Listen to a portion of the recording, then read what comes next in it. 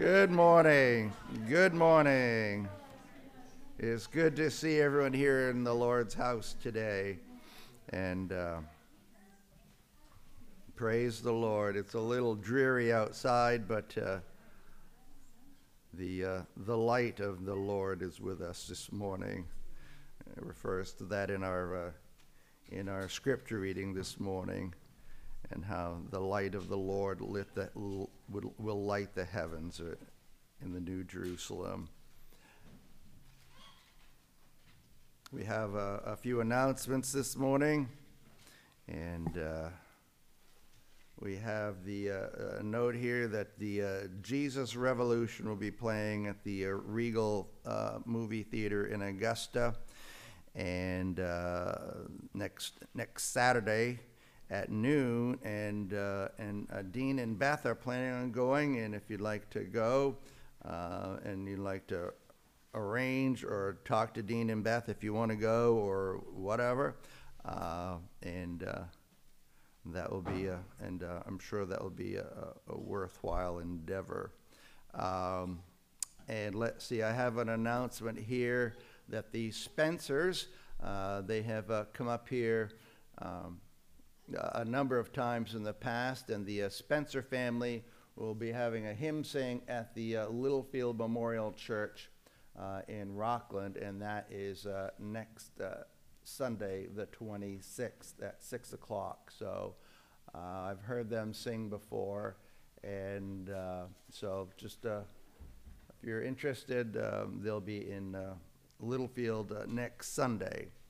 And the Zoe baby bottles, any announcements on that? Anything to say, Jane?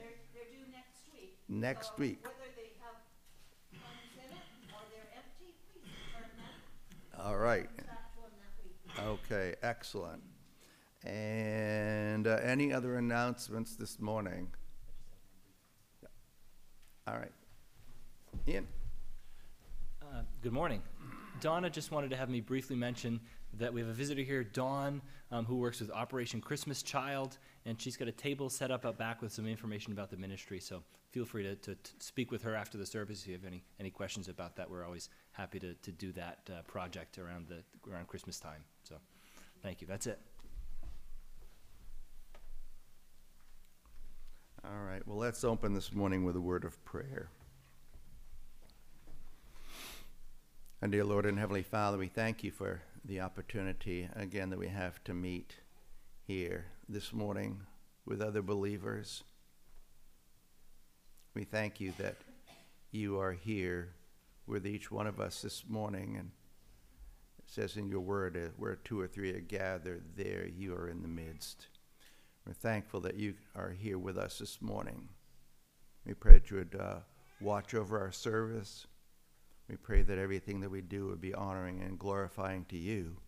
And we think of other services going on across the country and the world today, all worshiping you.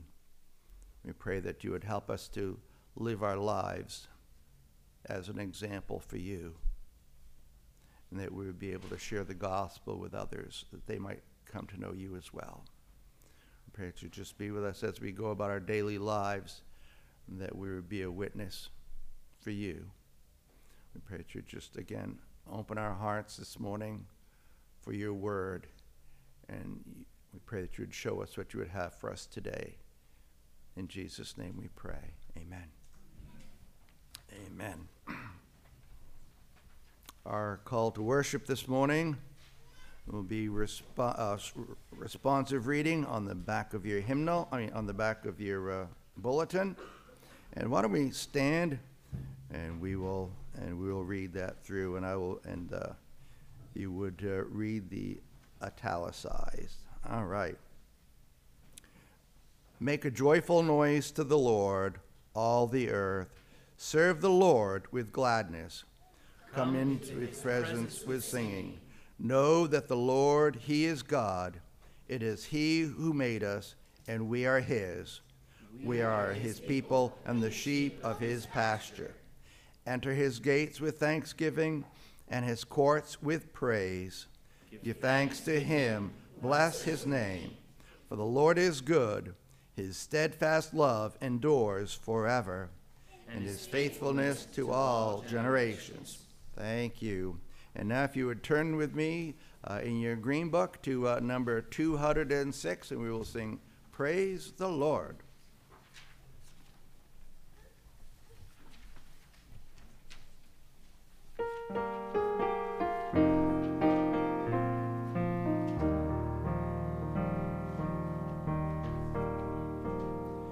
You made the starry host, you trace the mountain peaks, you paint the evening sky with wonder. The earth, it is your throne, from desert to the sea. All nature testifies your splendor. Praise the Lord, praise the Lord. Sing his greatness, all creation. Praise the Lord. Raise your voice, you heights and all you depths, from furthest east to west. Let everything that has breath praise the Lord. You reached into the dust, in love your spirit breathed. You formed us in your very likeness, to know your wondrous works, to tell your mighty deeds, to join the everlasting chorus. Praise the Lord, praise the Lord. Sing his greatness, all creation.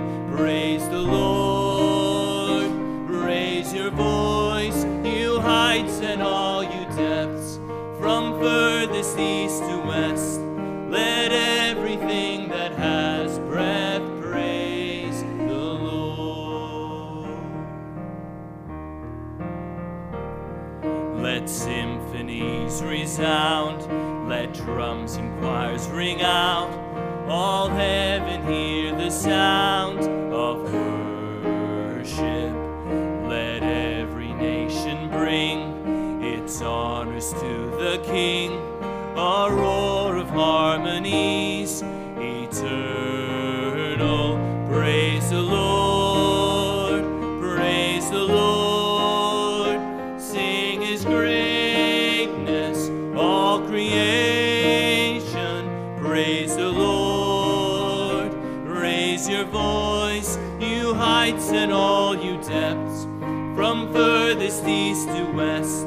You distant burning stars, all creatures near and far, from sky to sea and shore, sing out forevermore.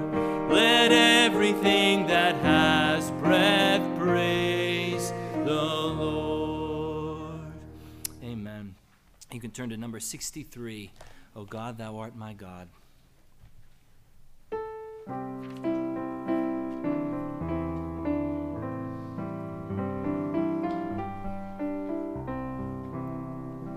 O God, thou art my God, I seek thee earnestly. My body and my soul cry out in thirsty lands for thee. I in thy holy place see power and glory bright. My lips shall praise thee, for thy love is better still than life. I bless thee while I live, to thee my hands are raised. My soul is filled as with a feast, my lips bring joyful praise. I meditate on thee through watches of the night. I sing beneath thy covering wing, for thou hast helped my plight. My soul shall follow thee, thy right hand keeps me safe. But those who seek to harm my soul shall go down to the grave. The liars then shall fall, for sword and jackal prey. The king and all who on thee call shall glory in that day. Thank you. You may be seated. Good singing.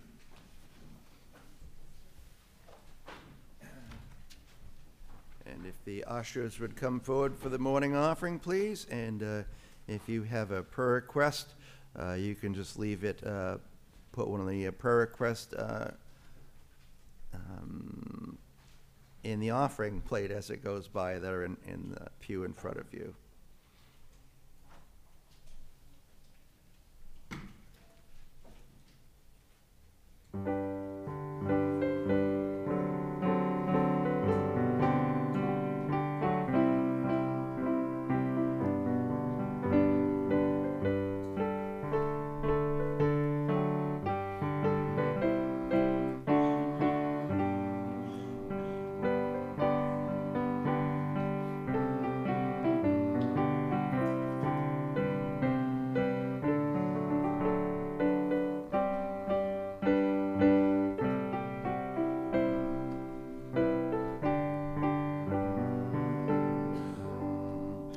Luther, would you pray, please? Oh, dear Heavenly Father, how we thank you for all that you do and all that you are.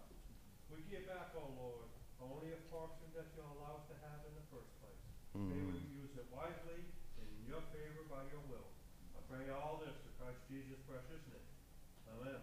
Amen. Amen.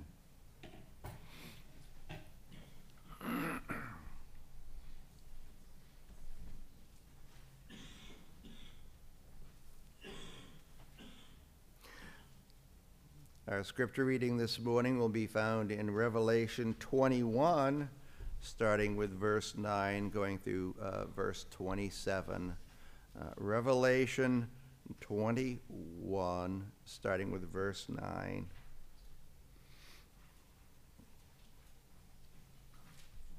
The New Jerusalem.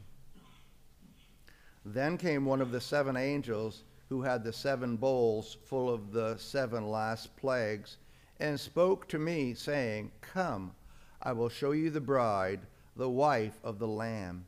And he carried me away in the Spirit to a great high mountain, and showed me the holy city, Jerusalem, coming down out of heaven from God, having the glory of God, its radiance like a most rare jewel, like a jasper, clear as crystal.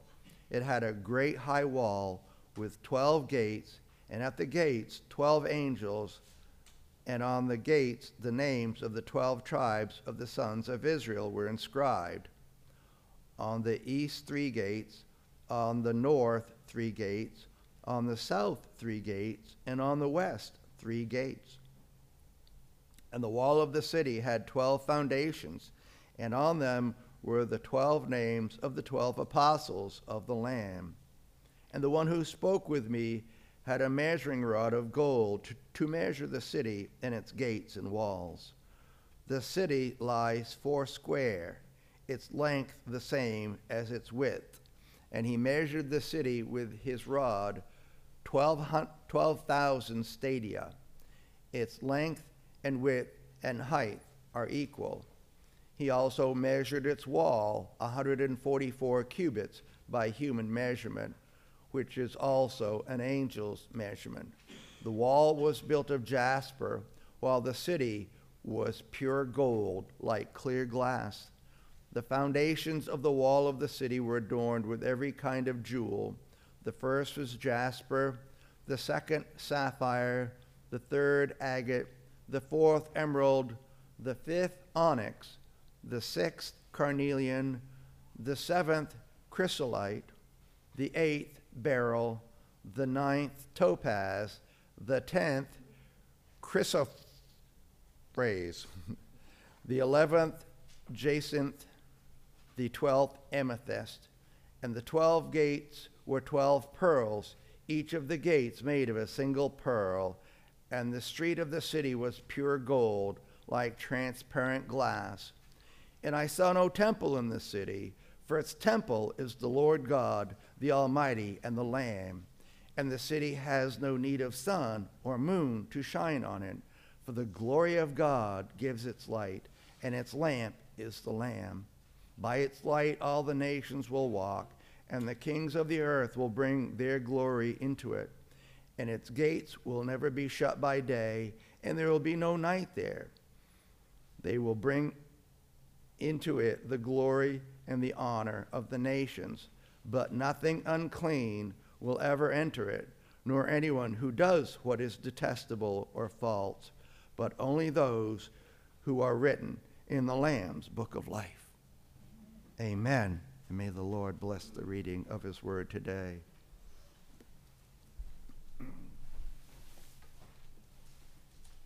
If you would stand and turn now to number 344, Grace Greater Than Our Sins. Amen. 344. Let's stand and sing. Sing all 4 verses.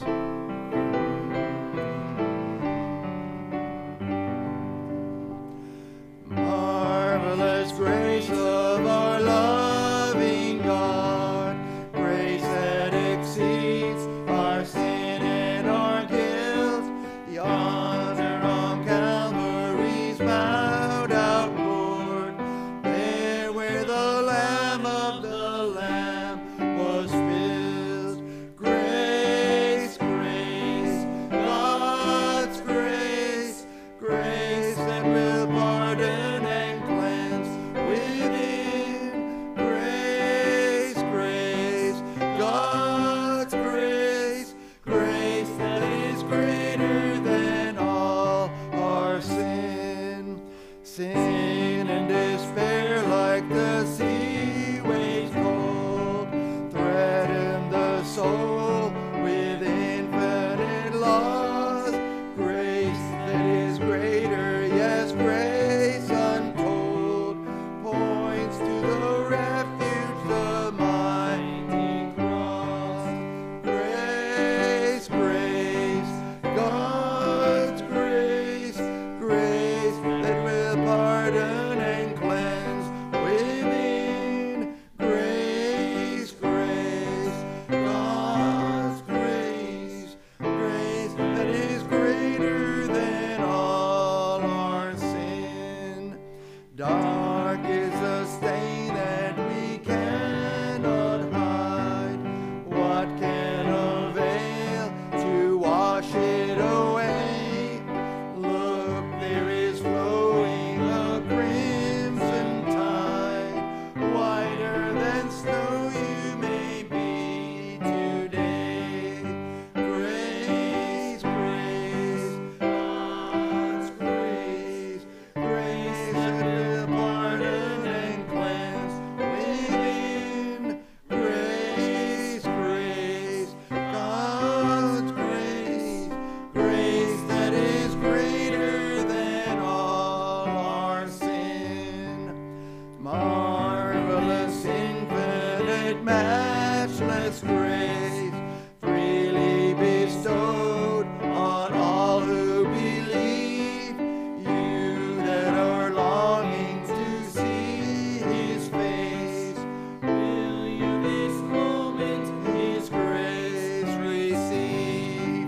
Grace, grace, God's grace, grace that will pardon and cleanse within. Grace, grace, God's grace, grace that is greater than all our sins.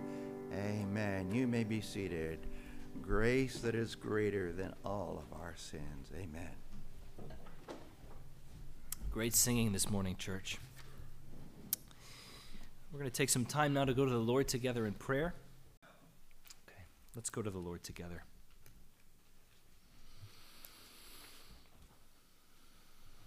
In the words of 1 Peter 1, "Blessed are you, O God and Father of our Lord Jesus Christ. According to your great mercy, you have caused us to be born again to a living hope through the resurrection of Jesus Christ from the dead, to an inheritance that is imperishable, undefiled, and unfading, kept in heaven for us, we who by your power are being guarded through faith for a salvation ready to be revealed in the last time. In this we rejoice, though now for a little while, if necessary, we have been grieved by various trials, so that the tested genuineness of our faith, more precious than gold that perishes though it is tested by fire, may be found to result in praise and glory and honor at the revelation of Jesus Christ. Lord Jesus, though we have not seen you, we love you. Though we do not now see you, we believe in you and rejoice with joy that is inexpressible and filled with glory, obtaining the outcome of our faith, the salvation of our souls. We praise you, Father. We praise you, Lord Jesus. We praise you, Holy Spirit, for the incredible work of salvation and of redemption which you have done in our lives, all we who have come to you in the name of Jesus. And as we come to you and are softened by your amazing grace, as we marvel at the wonder of your grace, which cleanses us from all sin, Lord, your mercy leads us to repentance. Your kindness and the cost of Christ's sacrifice on the cross leads us to consider our own hearts and how we've sinned against you even this week. We confess, Lord, that we have erred from your ways like lost sheep, that we followed too much the devices and the desires of our own hearts, that we've offended against your holy laws, that we have left undone those things which we ought to have done, and we've done those things which we ought not to have done. O Lord, have mercy upon us. Spare all those who confess their faults. Restore all those who are repentant according to the promises you've declared to all people in Christ Jesus our Lord. And grant, O most merciful Father, for his sake, that we may now live a godly, righteous, and sober life to the glory of your holy name. Let's take a moment now to confess our sins unto God silently.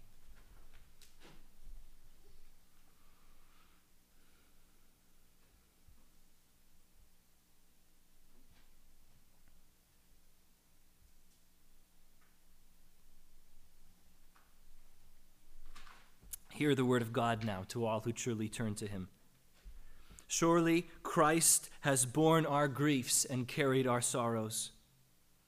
He was pierced for our transgressions. He was crushed for our iniquities. Upon him was the chastisement that brought us peace, and with his wounds we are healed. All we like sheep have gone astray. We have turned every one to his own way, and the Lord has laid on him the iniquity of us all. What a marvel, what a wonder, Lord Jesus, to know that in you we are forgiven, cleansed, healed, adopted into your family. We praise you and we thank you, Lord Jesus, for your saving death and for the life we have in your resurrection. And we praise you that even now you are ascended at the right hand of the Father, interceding for us. That's our hope, our great comfort, that there is nothing that can separate us from the love of Christ if we belong to him.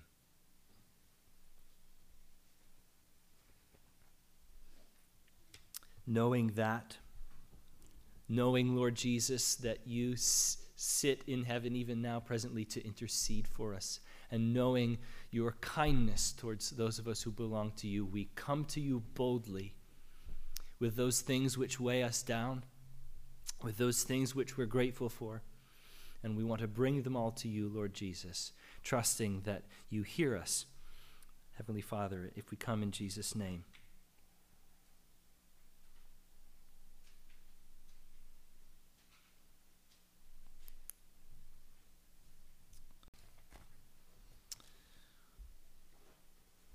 We ask, Lord, that you deliver us from all blindness of heart, from pride and vanity and hypocrisy, from envy, hatred, and malice. We ask, Lord, that you'd empower the leaders of your church here and across Maine. We think especially of the churches in Waldo County, that you'd give pastors and elders and servants of your church knowledge and understanding of your word, that it might be proclaimed accurately and powerfully. We ask, Lord, that you'd send forth laborers into your harvest, that you would prosper their work by your Holy Spirit. We ask, Lord, that it would please you to govern the hearts of your servants. Lord, that you would watch over our president and our governor and our select board and all of the lawmakers in our land. Lord, that you would enable them to do justice and to love mercy and to walk humbly with their God. We pray that you'd bless and keep our armed forces on sea and land and air and shield them from danger. We pray that you'd show mercy on all prisoners and captives, that you'd watch over the refugees and the homeless and the hungry. We pray, Lord, that you'd bless all those who are married people here, that you would uphold them, and that, too, you would watch over the plight of the widowed and the abandoned. That you would comfort those whose homes are torn by strife. We pray that you'd protect the unborn and their parents. We pray that you'd care for those who've lost children or face infertility. That you'd provide for young children and orphans. That you would visit the lonely and those who grieve. That you would strengthen those who suffer in mind, body, and spirit. That you would comfort with your presence those who are failing and infirm. We pray, Lord, that you would strengthen those who stand, that you would encourage the faint-hearted, that you would raise up those who fall. We ask, Holy Spirit, that you would be among us this morning as we come to your word. Father, speak to us effectively and powerfully. Holy Spirit, cause our hearts to come to life as we hear the same word that spoke the cosmos into being. For we know this is true revival, to have our hearts awakened to your word, alive to God. We pray, Lord, that that would be the case in our hearts this morning, in our homes, in our communities, in our state, in our nation, that you would revive us again. We pray these things in Jesus' name. Amen. Let's pray as Jesus taught us to pray, saying, Our Father, who art in heaven, hallowed be thy name. Thy kingdom come, thy will be done, on earth as it is in heaven. Give us this day our daily bread, and forgive us our sins, as we forgive those who sin against us. Lead us not into temptation, but deliver us from evil. For thine is the kingdom, and the power, and the glory forever. Amen.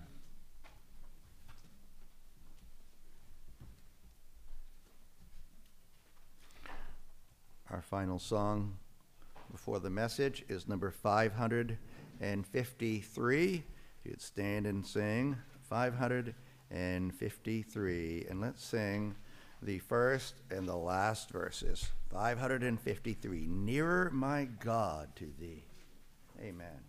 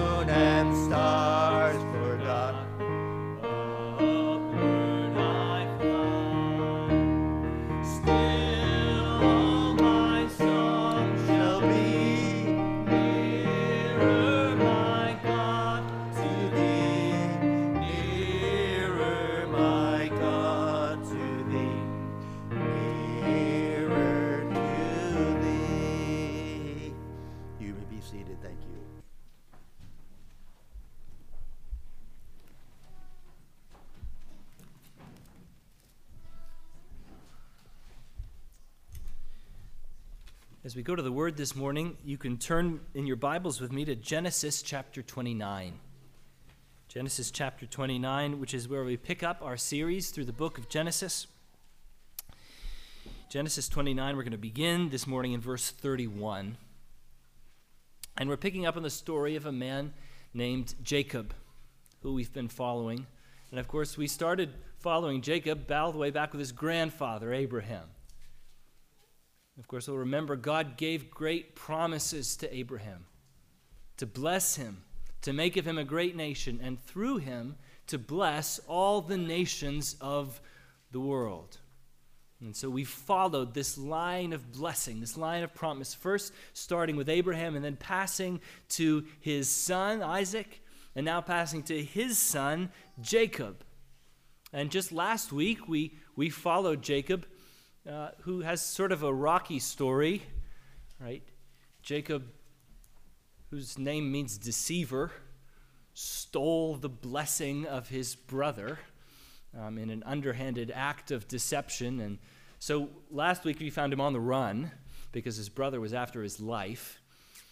And last week we read about how Jacob found a wife, or sought a wife and ended up finding two. Because last week we saw Jacob the deceiver be deceived by his uncle into marrying not just Rachel, who he loved, but Rachel and Leah, her sister. And so that's where we find Jacob. And this week we're going to begin to wade through the fallout of Jacob's marriages. And this raises an interesting question, even just as we begin, which is the question of polygamy in the Old Testament. Just often a question that's thrown at the Old Testament of why is it that God allowed even his servants, someone like Jacob, to have multiple wives? What's going on here? Is this some kind of tacit endorsement of polygamy? And the fact is, nowhere in the Old Testament does God endorse polygamy or call it good. We know in the beginning God created Adam and Eve, male and female. This is God's design, one man, one woman. And even from the very beginning, just the first couple of chapters of Genesis, the first man to enter into a polygamous relationship is Lamech, okay? And if you remember Lamech's story, he's a bad dude, okay? And then as soon as we find polygamy here entering the line of the patriarchs, it turns out to be a real mess. And that's what we're going to see in this chapter. Jacob, sort of not by his own fault, at least at first, marries two sisters instead of one, Leah and Rachel. We're going to see this begins to cause envy and bitterness and strife. These two women are at each other's throats. And then in their effort to be the favorite wife, each of them actually draws one of their servants in, so that by the end of the chapter, Jacob has sort of 4 wives. And the end of this story is that no one's happy with the arrangement, okay? So even the first and most obvious lesson of this passage is polygamy is a bad idea. God's design of one man and one woman in marriage is good, right? He's deeply good in giving us this pattern. But I don't want to focus on the mess of this chapter as our main idea this morning. Because I don't think that's the main theme of this chapter. Surely there's plenty of mess to go around in this family, and we'll see that. But the thread, which is woven throughout of this crooked path that this family walks, is the thread of God's sovereignty through it all.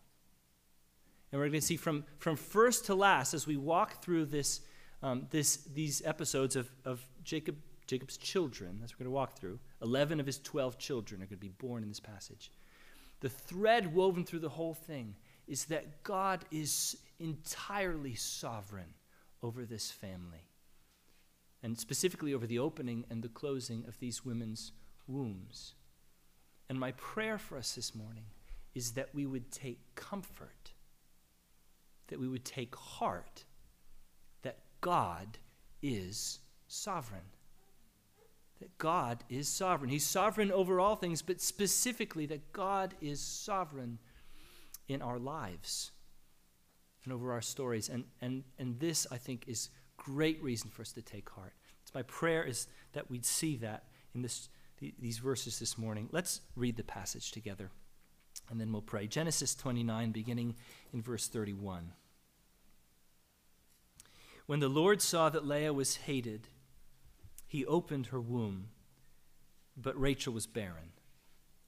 And Leah conceived and bore a son, and she called his name Reuben, for she said, because the Lord has looked upon my affliction, for now my husband will love me. She conceived again and bore a son, and said, because the Lord has heard that I am hated, he has given me this son also. And she called his name Simeon.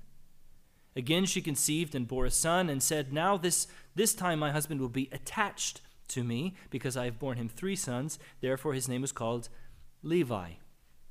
And she conceived again and bore a son, and said, this time I will praise the Lord. Therefore she called his name Judah.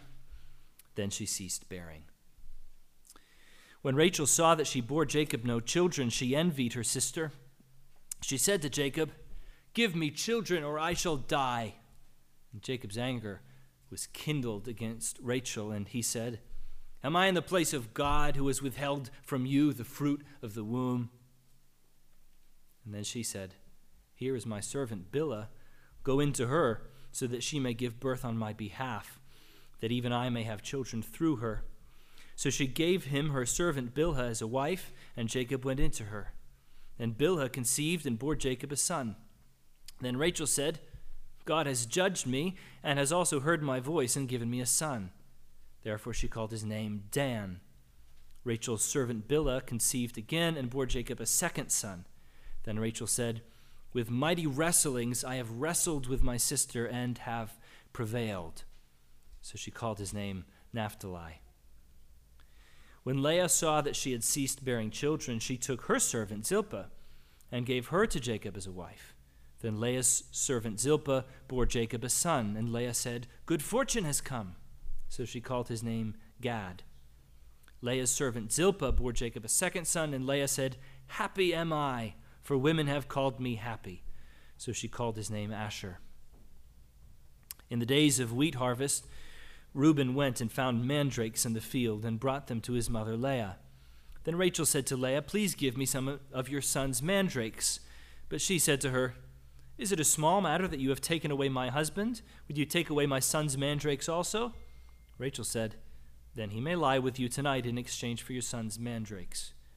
When Jacob came from the field in the evening, Leah went out to meet him and said, you must come in to me, for I have hired you with my son's mandrakes. So he lay with her that night. And God listened to Leah, and she conceived and bore Jacob a 5th son. Leah said, God has given me my wages, because I gave my servant to my husband. So she called his name Issachar. And Leah conceived again, and she bore Jacob a 6th son. Then Leah said, God has endowed me with a good endowment. Now my husband will honor me, because I have borne him 6 sons. So she called his name Zebulun. Afterward she bore a daughter, and called her name Dinah. Then God remembered Rachel, and God listened to her, and opened her womb. She conceived and bore a son, and said, God has taken away my reproach. And she called his name Joseph, saying, may the Lord add to me another son. This is the word of God. Let's pray. Our Father and our God, I would ask that the words of my mouth and that the meditations of our hearts would be acceptable in your sight, O Lord, our rock and our Redeemer. Amen. God is sovereign over all things, and this is reason to take heart. I want us to see 4 reasons this morning why we ought to take heart that God is sovereign. And the first is that our sovereign God inclines to the brokenhearted. Our sovereign God inclines to the brokenhearted. At first, the idea that God is sovereign, that God reigns over all things, that he knows the end from the beginning, that he works all things according to the counsel of his will can be almost a terrifying thing.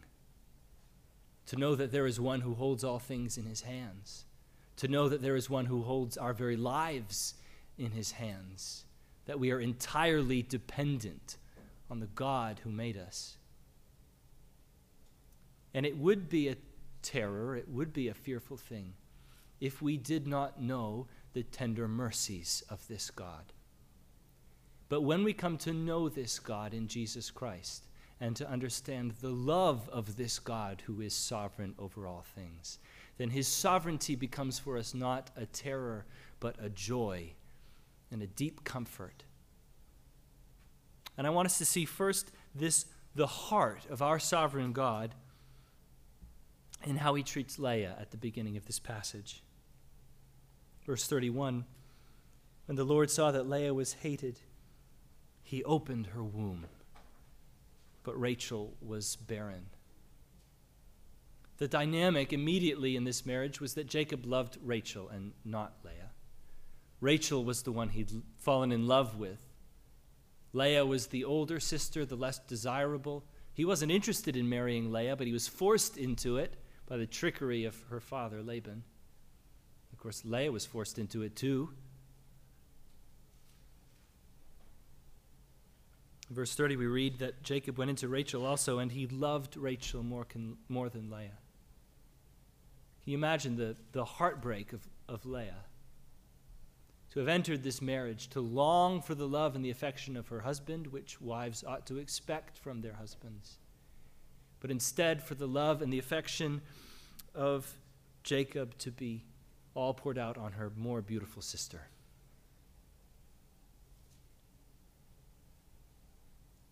And the Lord sees. The Lord saw that Leah was hated, and he opened her womb. Do you see the mercy of God here? And Leah recognizes it in the names she gives these first four boys. The first name is Reuben. Reuben, which means look a boy. Look a boy. And she says, his name will be Reuben because the Lord has looked. His name will be see a boy because God has seen. God has seen me. And in a similar way, Simeon is named heard, right? Hears. God hears, so I'll name this boy the name which sounds much like he hears. God has heard me. God has seen me. We can hear the desperation in her voice when she names a boy Levi, which sounds like the Hebrew word for attached. She says, now my husband will be attached to me. You know, the longing in her voice. Maybe now after a third boy, my husband will love me. And then the fourth boy, Judah. Fourth boy, Judah, whose name sounds like praise. This time I will praise the Lord. She recognizes these boys are from the Lord. She recognizes the kindness of God's hand upon her. This is just one instance of many in the Word of God and throughout history and in our own lives that we see that God's heart inclines to the brokenhearted. He is near to the brokenhearted. We read in Psalm 113, both of God's sovereignty and of his mercy. The Lord is high above the nations, his glory above the heavens. Who is like the Lord our God, who's seated on high, who looks far down on the heavens and the earth, right? God is sovereign. He reigns. And then we go on. He raises the poor from the dust. He lifts the needy from the ash heap to make them sit with the princes of his people. He gives the barren woman a home, making her the joyous mother of children. Praise the Lord. Our sovereign God inclines to the brokenhearted. And so I'd ask you this morning, do you come this morning counted among that number? Do you come this morning into the presence of God with heart broken? God, the sovereign God, is not far from you. He is near. And his heart inclines to you. And not just to those who are keenly brokenhearted this morning, actually to all of us. Because there's one sense in which, actually all of us who find ourselves born into this world under the curse of sin, come in desperately needing the grace of God on our broken hearts. Jesus in Matthew 5, the Beatitudes, these will be familiar to you. Matthew 5, verse 3, "Blessed are the poor in spirit, for theirs is the kingdom of heaven. Blessed are those who mourn, for they shall be comforted. Blessed are the meek, for they shall inherit the earth." Actually, one way of summarizing the gospel is that God is near to the brokenhearted. He's blessed are the poor in spirit, those who mourn, those who are meek, those who are humble, those who are lowly. It's these upon whom God looks. And what's the promise Jesus gives? Blessed are the poor in spirit, for theirs is the kingdom. Blessed are the mourners, for they shall be comforted. Blessed are the meek, for they shall inherit the earth.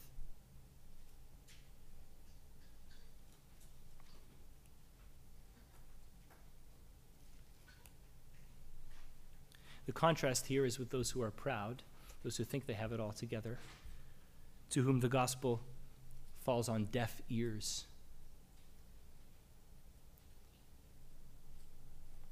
Our sovereign God inclines to the brokenhearted.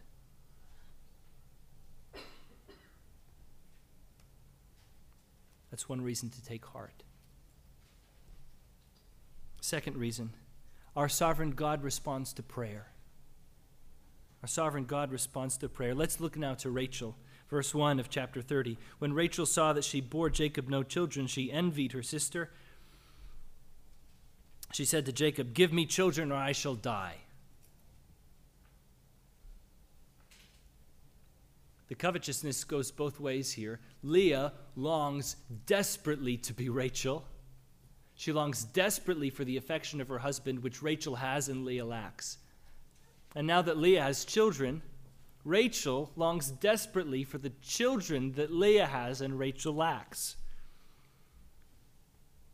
And her envy overflows in desperation. "Give me children or I shall die. I'm at the end of my rope, Jacob. Give me children or I shall die."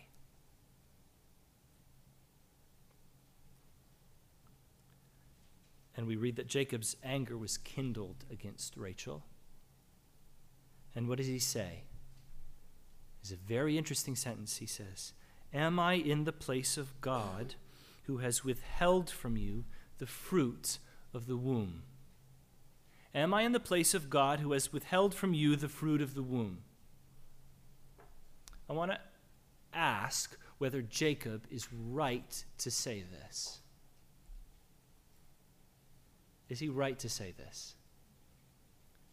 I think the answer is both yes and no. Jacob's right in the sense that God is sovereign over opening and closing the womb. He's right in saying this. He's read up on his theology. He knows God's sovereign. He's right on that level. He's wrong not so much in what he says as what he does not do. This is not the first time one of the patriarchs, one of these men who's carrying the blessing of God into the next generation, had a wife who was barren. We need to remember that these stories, we read them in the context of the whole story. We read of Jacob's life in the context of his father's story and of his father's story. Think back to Abraham. Abraham was promised children in his old age. His wife Sarah was already old and barren. And God promises him a child. He promises to make of him a nation. And again and again and again we see Abraham understand that God is sovereign over opening the womb. Doesn't always trust this, right? There's the whole Hagar incident. But again and again, we see Abraham, what does he do? He goes to God and he says, "Lord, when are you going to give us a child? When are you going to give us a child?" Right? Abraham understands God is sovereign over the womb, both to open and to close it, and his understanding God's sovereignty leads Jacob to prayer. And what does God do? He answers, right, and gives Abraham a son. Go now to Jacob's father, Isaac. Isaac, who marries Rebekah, and they're not nearly as old as Abraham was when Abraham and Sarah were trying to have a child. But we read when Isaac first marries Rebekah that Rebekah was barren. She was unable to have a child. And what does Isaac do? He prays to God.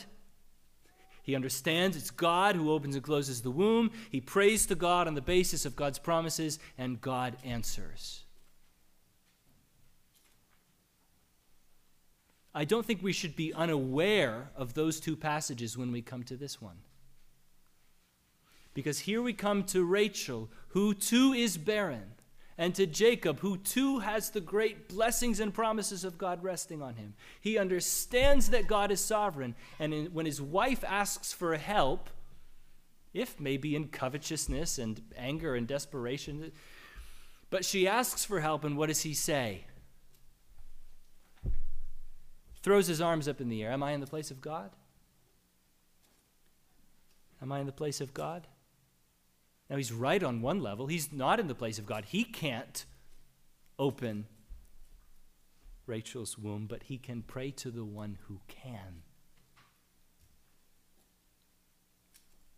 I think what we have here is an understanding of God's sovereignty, which has led Jacob to a sense of fatalism. God is sovereign over all things. What can I do? Nothing can be changed. And this is an error people will fall into when they begin to understand, okay, I know God is sovereign. I know he works all things according to the counsel of his will. Therefore, what difference does it make that I do anything? What difference would it make that I pray? What's going to happen is going to happen. And this misunderstands the sovereignty of God. It misunderstands the way God has set up his universe. The sovereignty of God should lead us to prayer. This understanding the power and might of God should actually lead us to go to him, understanding that he's made us great promises in his word, that he answers the prayers of his people, that he works in response to the prayers of his people. We have unblushing promises in the New Testament from Jesus, right? Ask and it will be given to you. Seek and you will find. Knock and the door will be opened unto you.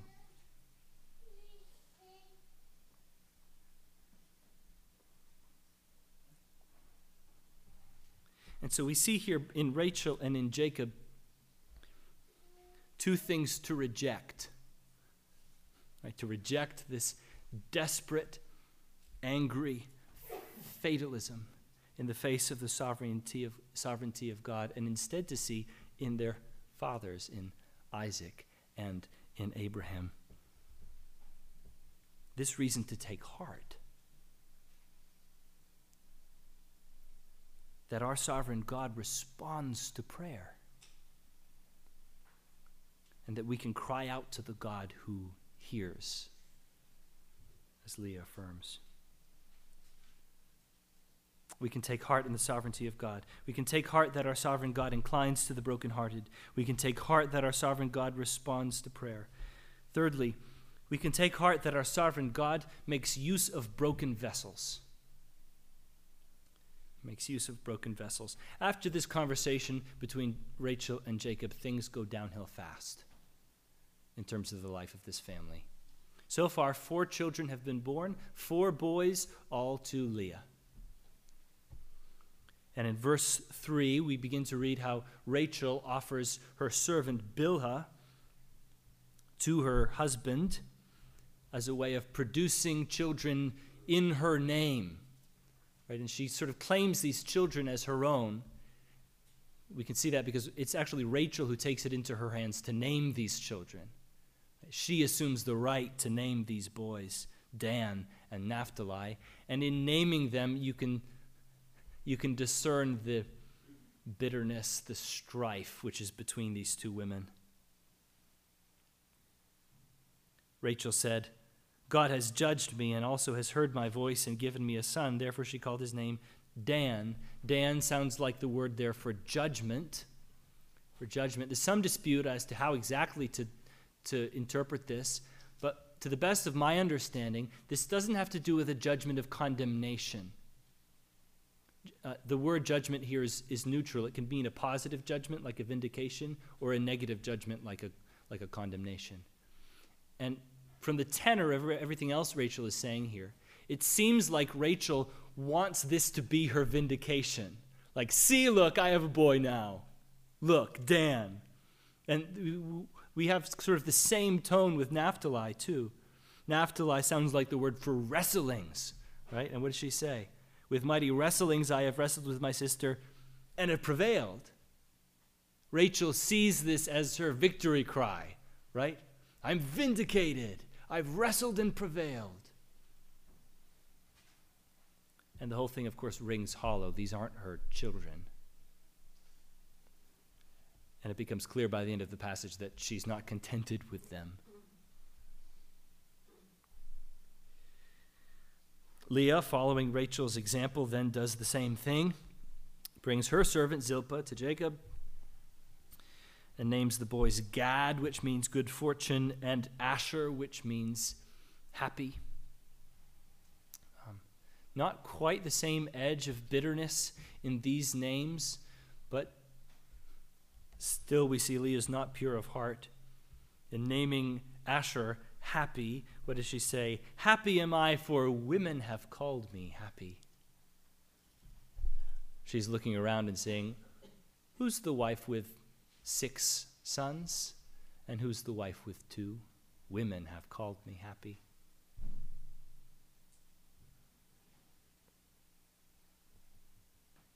What a mess this is.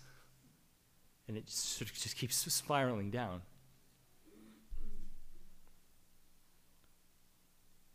And I guess the question is, because this whole story, this whole book, traces back to these people. Right? It's this family on which the great promises, the great blessings of God rest. Right? It's on this family that the promise of the Messiah is resting. Right? It's from these 12 boys that will come the Savior of the world. And I guess one question that could come up is, why on earth this family? Why on earth would God use people this messed up? Because this is a mess. In some ways, we might expect that the whole thing would be cleaner from the very beginning. But the mess of this family should, I think, assure us and comfort us. The Bible does not whitewash human depravity.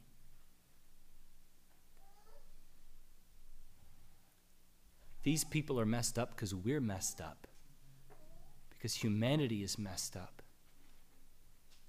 And the glory of what God is doing in this story of redemption, beginning all the way back here with these 12 boys, is not that this family is glorious or powerful or mighty or saving. And neither is that our story.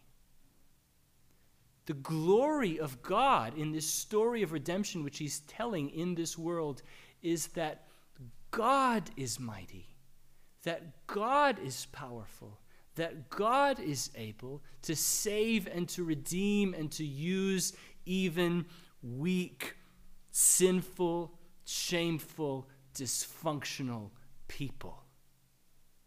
And that, I think, should be a great hope. We read earlier in our scripture reading about the New Jerusalem. And on those 12 gates, what are the 12 names on those gates? Reuben, Simeon, Levi, Judah, Dan, Naphtali, vindication, wrestling, happiness. It's these names written on those gates. It's these tribes which are redeemed into glory. Friends, this should give us great hope for ourselves. That God is not interested in using perfect people as if there were any. That the whole point of redemption is that God takes sinful, ashamed, broken, dysfunctional people and saves them and uses them despite themselves. Isn't this exactly what Paul says in 2 Corinthians 12? After he's prayed to God again and again to remove from him the thorn in his side, his perennial weakness. And what does God say to him? What does Christ say to him? My grace is sufficient for you, for my power is made perfect in weakness. Therefore, I will boast all the more gladly of my weaknesses, so that the power of Christ may rest upon me. It can be a temptation for us as we consider the possibility of our salvation, as we consider the possibility of service in the kingdom of God. It can be a temptation to think that our sin, that our shame, that our dysfunction, that the mess of our lives somehow disqualifies us from coming into the kingdom and of being any use. And friends, the story of this family should disabuse us of that notion. If the Lord can use Jacob and Leah and Rachel and these boys, and we'll see the story doesn't get much better. This family's a mess all the way into adulthood. But if he can use these people for his glory, if Judah, who we'll see he's got a mess of a life, if Judah becomes the one from whose line Jesus comes, Jesus, the son of Judah, friends, your shame, your sin, your dysfunction is not so much that the Lord cannot redeem you. It does not disqualify you from being saved through Jesus. In fact, that's actually what qualifies you in the first place. When we come to Christ, all we bring is our need of him. None of the glory belongs to him. The glory of the Christian life is that God meets us in our need and is all sufficient in supplying it. Our sovereign God uses broken vessels. He loves to. That's the glory of the story of redemption. And this should be a reason for us to take heart. Take heart. Our sovereign God inclines to the brokenhearted. Our sovereign God responds to prayer. Our sovereign God uses broken vessels. And finally, our sovereign God alone is the master of our fate. Our sovereign God alone is the master of our fate. We come now to the question of the mandrakes. And we've had 8 children born so far. 4 boys from Leah, 2 boys from Bilhah, 2 boys from Zilpah, and there's 12 altogether. We'll get to 11 of them in this passage. So we've got 3 more boys to come before we're done today. And before we get to these 3 boys, we deal with this question of the mandrakes, where Reuben, Leah's oldest boy, Jacob's oldest boy, is out in a field, and he happens across a mandrake, which is a plant. And the common understanding is that at this time, this plant was considered an aphrodisiac. This plant was thought to aid in fertility. And so Reuben brings it to his mother, Leah. And now Leah and Rachel have a little bit of a negotiation over these mandrakes, because, of course, both of them want to have more kids. Both of them want the glory of bearing more of their husbands' boys. And Rachel goes to Leah and says, please, I'd like them. And Leah has less power in this relationship. Rachel is the favorite wife. Leah seizes this moment. She says, I can get something here. My sister wants something that I have. Now we can do a little trade. And Leah agrees to give Rachel the mandrakes in return for access to Jacob for a night. Rachel, apparently as the favorite wife, had control over where Jacob slept and with which of his wives. By the way, Jacob appears quite passive in this passage and pretty out of control of his family. He's being dictated to by his wives. That's by the way. So they agree. And it's interesting because much is made over this deal about the mandrakes. A lot of words are spilled over it. And so it's like, well, what's the significance of the mandrakes? Why is our attention drawn to them? And I think our attention is drawn to them in order to see how ineffective they are. Right? Rachel and Leah are haggling over these as this valuable thing through which they can seize control of their fate, through which they can seize control of their lives and their fertility. And Rachel gets the mandrakes, and who gets the kids? Leah, not Rachel. The mandrakes don't work. The one thing that's made clear in this whole bargain is that the Lord alone, God alone, is the master of our fates. God alone holds these things in his hands. And this whole exercise, both of the mandrake incident and of the giving of the servants, betrays that Rachel and Leah are following in the path of their husband and of their father in attempting always to manipulate the circumstances of their life by deception, by power, by bargains, in order to achieve their own ends. They really are wrestling to get their way. And what's the result of their wrestlings? It comes to nothing. At every turn, they get what the Lord will give them. And Leah recognizes this in naming Issachar and in naming Zebulun. She recognizes these are gifts from God. She somewhat, I think, misunderstands what God is doing here. She seems to see them as a wage for her giving her servant to Jacob. The whole thing's a mess. And then finally, of course, God remembers Rachel. And it's made very clear this is not as a result of her experiment in pharmacy. It's a result of the blessing of God. God remembered Rachel, and God listened to her. And she recognizes this, right? God has taken away my reproach. She calls his name Joseph. Joseph. Which sounds both like taken away and add.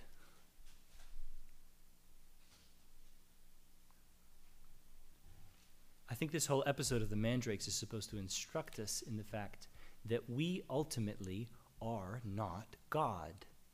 We are not sovereign over our own stories.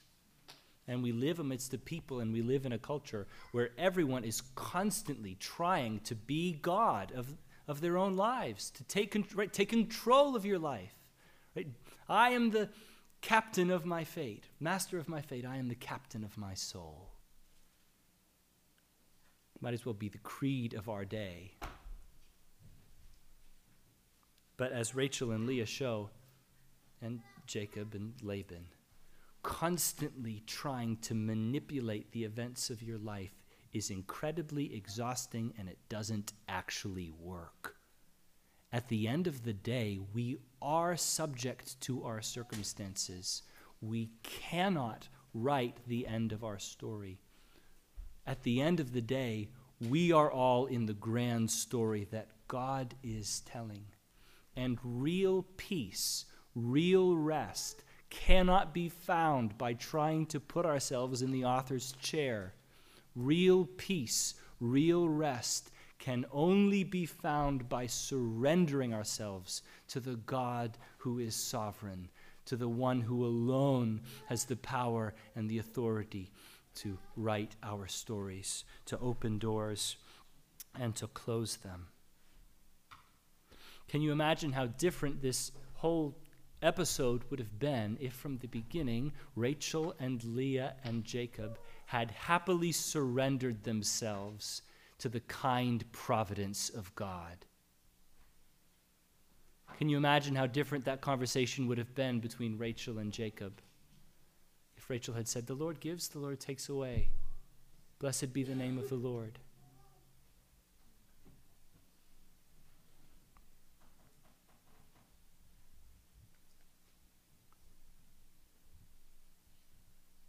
We can take heart. Our manipulations of our lives will always be in vain, but we can rest with Christ at the rudder.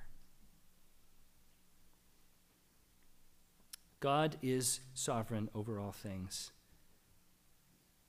and this is great comfort. He inclines to the brokenhearted. He responds to our prayers.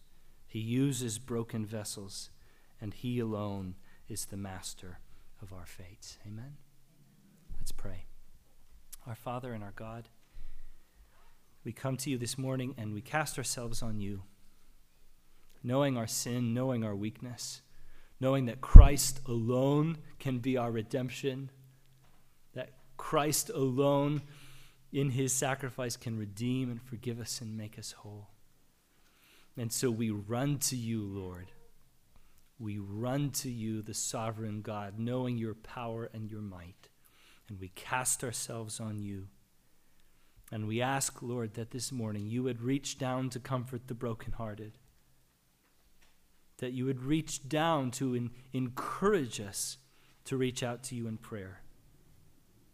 That you would reach down to uplift those who are hopeless, that they too might be redeemed and used in your kingdom.